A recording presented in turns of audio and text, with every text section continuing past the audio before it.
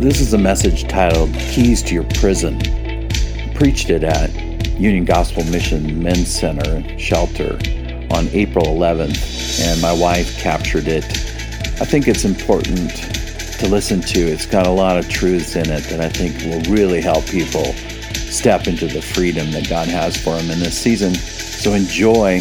Pass it along if you think it's helpful for someone who's fighting addiction or really struggling with breakthrough in their life right now.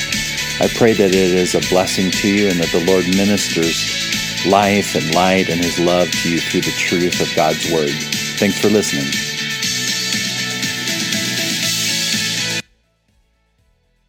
Reaching out to Acts 16, 1 through 24. Once when we were going to the place of prayer, we were met by a female slave who had a spirit by which she predicted the future. She earned a great deal of money for her owners by fortune-telling. She followed Paul and the rest of us, shouting, "These men are servants of the Most High God, who are telling you the way to be saved." She kept this up for many days. Finally, Paul became so annoyed that he turned around and said to the spirit, "In the name of Jesus Christ, I command you come out of her." At that moment, the spirit left her. When her owners realized that their hope of making money was gone, they seized Paul and Silas, dragged them into the marketplace to face the authorities. They brought them before the magistrates and said, "These men are Jews and are throwing our city into an uproar by advocating customs unlawful for us Romans to accept and practice." The crowd joined in the attack against Paul and Silas, and the magistrates ordered them to be stripped and beaten with rods. After they had been severely flogged, they were thrown into prison, and the jailer was commanded to guard them carefully. When he received these orders, he put them in the inner cell and fastened their feet in the stocks.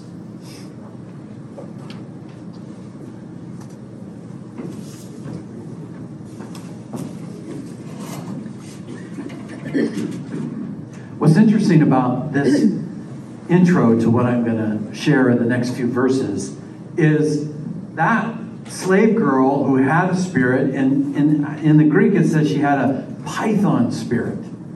So a spirit like a python. It was connected to the prophetess of Delphi. There was this whole tradition that was around this spiritual work, and it describes this spirit that was in her like a python. I don't know if I had a python. Well, I had a boa constrictor when I was in high school as a pet. And I don't know if you've ever had one before, when they wrap around you and you feel what it feels like to be caught in the grip of something that wants to eat you, that wants to sink its fangs into you, wants to consume you. And the scripture says that this was the kind of spirit that was in this girl. But what's interesting is what she was saying was true. She's following around, acting like their friend, acting like their own personal Apollo, their own personal herald of what God was going to do. And it says for many days, she kind of camouflaged herself into their lives, kind of came alongside them and acted like she had their best interests, that she was their partner, that she was able to say what people needed to hear on behalf of them. And it's interesting to me that so often in life, the enemy, the spirit of the enemy, often comes at us in a way that we start thinking he's our friend. That's right. Comes right alongside you, got your best interests, got everything you want. I'm right here to help you achieve whatever it is that you are here to do. But in reality, that spirit's desire is to steal, kill, and destroy you, according to Jesus in John 10:10. But it camouflages itself. And I think probably, if we all shared stories here, there's probably stories of where some serpent slithered its way into your life and at first looked like something that was worth welcoming and that was something you wanted and maybe gave you stuff you wanted. But at some point, somewhere, you got agitated. You began to see the truth. You began to discern that actually what's happening here isn't good. Everybody's got a story of where that happened. Some of it is a big crash, it's a big addiction, it's a big drama, some chaos, suffering, something. I don't know, but it doesn't have to be that. It can be just discernment at some point where you wake up that this thing that's slithering itself around you, slowly, this python-like reality is actually about your demise. And somewhere, if by God's grace, you discern that moment where you begin to get agitated, you begin to realize, wait a minute, this isn't something to welcome. This is something to be driven out. This is something to be rebuked. This is something that Jesus wants to drive away from me. That's the moment of powerful change. That's the moment where freedom can happen. That's the moment where salvation can happen. That's the moment where healing and restoration can happen. But you need that Holy Spirit to discern that moment. To open your eyes. What's wrapped around you? How much longer do you have breath? I mean, these things squeeze. You know, it's pressure at first. And then it's just soon your lungs collapse. And you have no more ability to scream out, to fight, to breathe.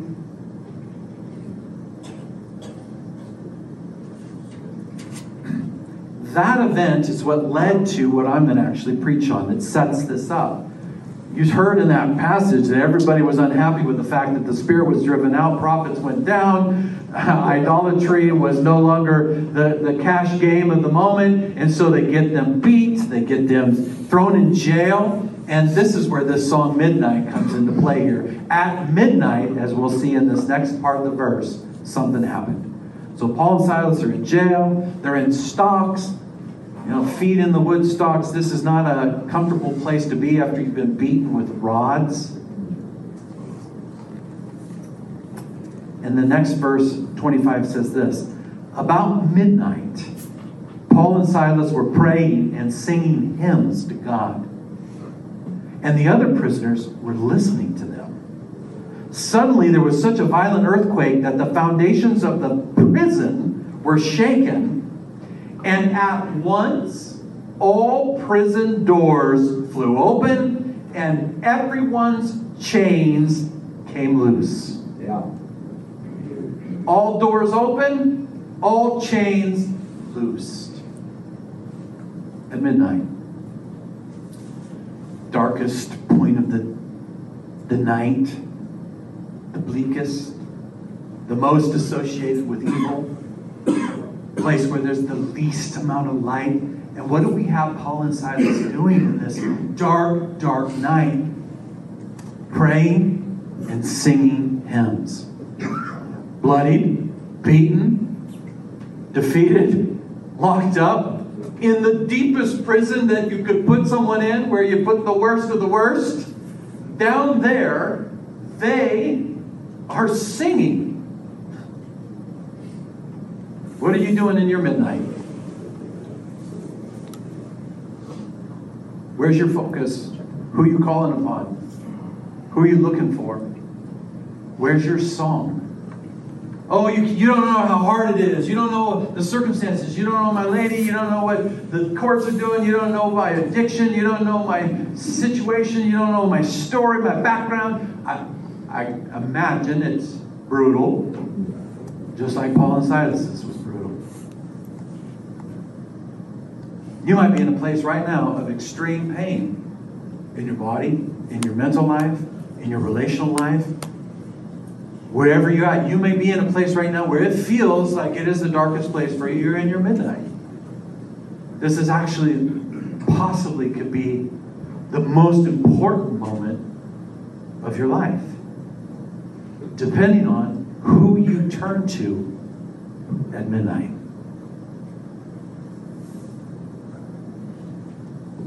I'm mystified by the fact that it says they were praying and singing hymns to God in the darkness.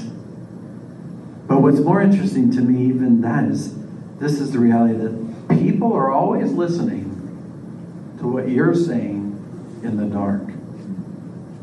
It's easy to say God stuff when everything's going well. You're healthy, wealthy, and wise. You got all the things lined up. Oh, of course. You know, that it's easy to give the testimony in those seasons of life when it's noon. Everybody's got a good word at noon, right? But what's your word at midnight? What's your word when you are incapable of, when you've lost all your freedom?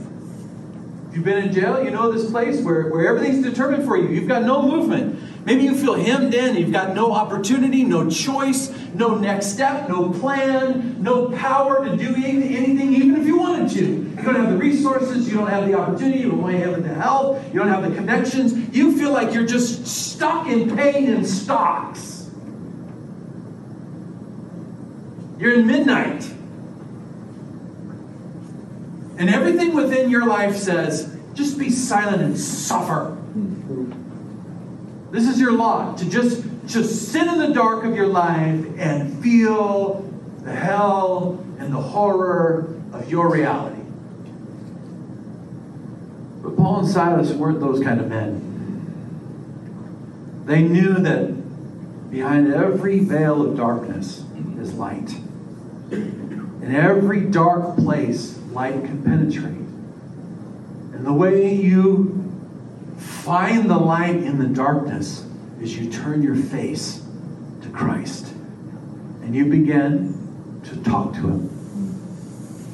And when you begin to talk to Him, and you realize He's there in that cell, next to you in those stocks, with you in your pain, when you begin to realize that and He starts to speak to you in your cell of life, then something next happens. A song gets born in your night. And something from the depths of you. It's not from emotions. It's not from circumstance. It's not from everything's lined up perfectly and everybody likes you. It's from within inside you, from the temple of the Holy Ghost, a new song starts spilling out. And it's only the work of the Holy Ghost. Mm-hmm. Only God can give you a song in the midst of midnight, in the midst of a cell, in the midst of your suffering. Yeah. This is where the work of God is miraculous. This is where it's evident that it's God and not just your positive thinking or your connections or your background or your you know, who you come from. When God gives you a song in your suffering, in your cell, in your stocks, and at midnight, I can promise you this, something is about to break loose. Something's about to shake. Something's about to open. Something's about to unlock. And that's exactly what happens in this story. They're singing. They're praying. And these other folks locked away around them are like, what is going on in here? This is not your typical Friday night fare in the stockade of the Roman jail. Imagine you're sitting there. You're going through all your drama, all your chaos in your own cell. You're going through your anger, your frustration, your hopelessness. You're falling in the pit of despair. No hope, no future. You don't know if you're going to be set free. You're going to die here, fed, not fed. You're just going through all your storylines in this place, right? And you're just gnawing on it like bones in the dark. And something happens. You hear someone singing. Stand up for a moment. You're like, am I hearing angels? I mean, what? It's dark. You're in this cold, dank, rat-infested place. And you come up against the wall. Yeah. Some nutcase is broken. Someone's gone loony. They're singing. And I'm not even in the worst place in this place. They're like down on the lower level. And I hear a song coming up from the deepest place down.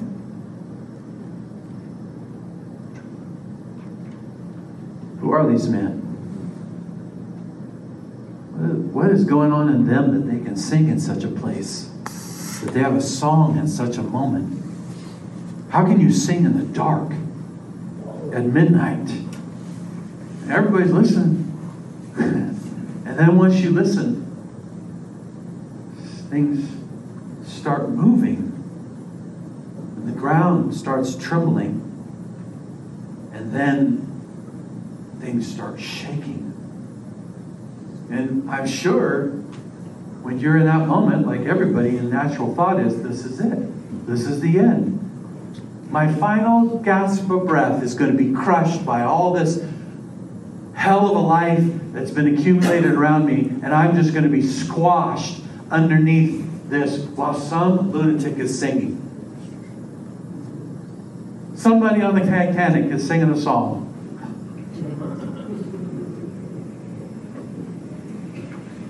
Everything shakes, everything starts breaking. You hear everything just beginning to, all hell's breaking loose. And then, what every prisoner wants, the door opens. Shink! Shink! Kink! Kink! And all, they're just boom, boom, boom, boom, boom. Everybody, like the lever was pulled. Everything's open. But you know what? An open door doesn't mean you're free. You can see an open door. You see opportunity before you. You see a pathway out. You see that God has shown you, hey, here's the way to freedom. But there's something still the problem. You're chained. And no chained person can walk out the door to freedom. And a lot of you right now, you see doors open, but you're still chained. And it doesn't matter if there's a door open for you. That's almost like a carrot in front of someone who can't get to it. It's no good to have the possibility of freedom unless something sets you free to actually go out that door. Mm-hmm. And only Jesus can do that. Yeah. Only Jesus can do that. And that's exactly what happens in this story. The door's open. Then everybody's like, oh, great, great, all right. Wait a minute. Psych. And then in some moment, clink, clink, the chains just fall off because of singing. When God's power is present in His people's prayers and praise, chains and doors can be loosed and opened. You're like, how? Same as this girl. I don't know how it happens. I don't know why God moves in song and moves in prayer like He does. When people call upon His name and sing His praise, darkness turns into light, chains come off, doors open, opportunity and hope and freedom are born. And that's what happened for everybody in the place. Everyone, not just a few holy rollers like Paul and Silas. I mean, everybody expects that, right? The door opened for Paul and Silas. The chains popped off, and those dudes got free. Of course, they're the apostles. Everybody expects the goody two-shoes to get the blessings. You know, it's the holy rollers that are going to get God's favor, right? He loves the church people. That would be totally make sense. Because God blesses those who have just pulled themselves up, and they're the ones that were praying, you know. Of course He's going to set free the choir. The choir boys are going to get God's blessing, you know. God favors those who will sing high notes in church. No, but you know what? That is not the story. They sang, and someone else got freed. Yeah. They sang, and everyone else in the cell block C got loosed. Everyone. It says everyone. Every door, not just a few doors, every door, not just a few chains. Everyone's chains came off. That means the worst guy in there, who deserves probably to be in there. Pick your worst scenario, most terrible story. The guy who deserved to be maybe in the place that Paul and Silas were, but got bumped because these were the extra, these guys needed that. That guy's door opened. And that guy's chains fell off. You know what? That's mercy and grace. You're sitting around in your life thinking that the chains and the doors are going to open up when everything in your life gets lined up and it's just right. Everything's dotted and crossed, and you got the gold star from UGM, and now you're worthy of getting God's grace and opportunity, and doors are open for you. You know when God's doors open? It's when you least expect it, you least deserve it, and grace appears the most bright at midnight. That's the glory of God. And God's here to say to you, you don't deserve it because Christ paid for it. And grace is what wants to open the door for you and loose your chains. Yeah. Not because of how bad you are or how good you are, but actually the opposite. How sick and needy you actually are. Because you're going to appreciate that open door. You're going to be full of gratitude when those chains come off. And there's something about the love and grace of God that turns bad people good. See, a lot of people think this, that if you open the door and give the chains off to people, they're just going to stroll right out of there and do the same thing. They're going to go up there and kill someone, steal something, take revenge on them. You know what? There's something about the love and grace of God that does the exact opposite. It humbles you. It breaks you. It liberates you. It bonds you to the one that sets you free. You want to come before him and say, what must I do now? And that's exactly what the jailer did in the story, if you know the rest of the story. What now? Doors open, chains are off, I'm free. What do you want to do with me, Jesus?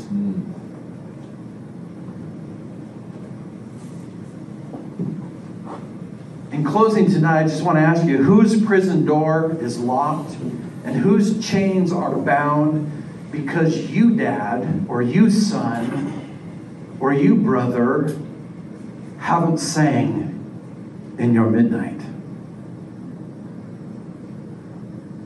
Someone's freedom. God wants to bring freedom to someone. And you know who's got the key in this place? You do. God's given you a key. It's prayer and it's praise. Do you know anybody bound? Anybody locked away? Anybody hopeless? Anybody in the midnight? I know most of us are probably thinking about ourselves in this moment, and that's completely legitimate. But you know what? When you begin to stop looking at yourself and begin to praise Christ and begin to pray to him, that's when freedom starts happening. When you give it away, more comes your way. There's something completely crazy when someone at the lowest place of their life, the most difficult place of their life, is the most generous. And you probably know that. You probably already learned that. Some of the most generous people I've ever met are the people that are in the hardest places of their life. They freely give. They freely let love. They freely are there to support. They don't have anything to lose. They're already struggling. They can struggle a little longer to help someone out. There's something beautiful about that reality. And people don't know that until they get low. When you get low, that's when you discover why Jesus said God's heart is for the poor. Because there's that kind of generosity and hope and love. That's where songs are born. I remember one time I was on the streets of Portland preaching and sharing Jesus with everyone down on Burnside and Pioneer Square. We were gutter punks and skinheads and Merciful Fate concerts and hanging out with the homeless. And one night we're hanging out with a bunch of people. We go down there, we just hang out and talk to people about Jesus and feed them and just have glorious times in his presence. And I remember this one time, this one guy, I think somebody gave him a coat or something, and he had a ring on. It was like an Indian head ring. It was like an Indian coin, a nickel or something like that was made into a ring. And I remember, I'll never forget, he took that thing off and he gave it to me. So, 15-year-old kid on the streets at night in Portland, in Burnside, exchanging gifts with this homeless dude. I'm getting blessed by him. I came to bless, and he's blessing me with one of his things. You know, it's one thing for me to take a jacket off that I can go home and mom, dad, or somebody's going to give me a replacement. It's another thing for someone in that place, out of the love of the moment and the sacredness of the moment and the darkness of the moment, when light is like sparked in that place, that they take something that they've hardly got anything and he gives it to me.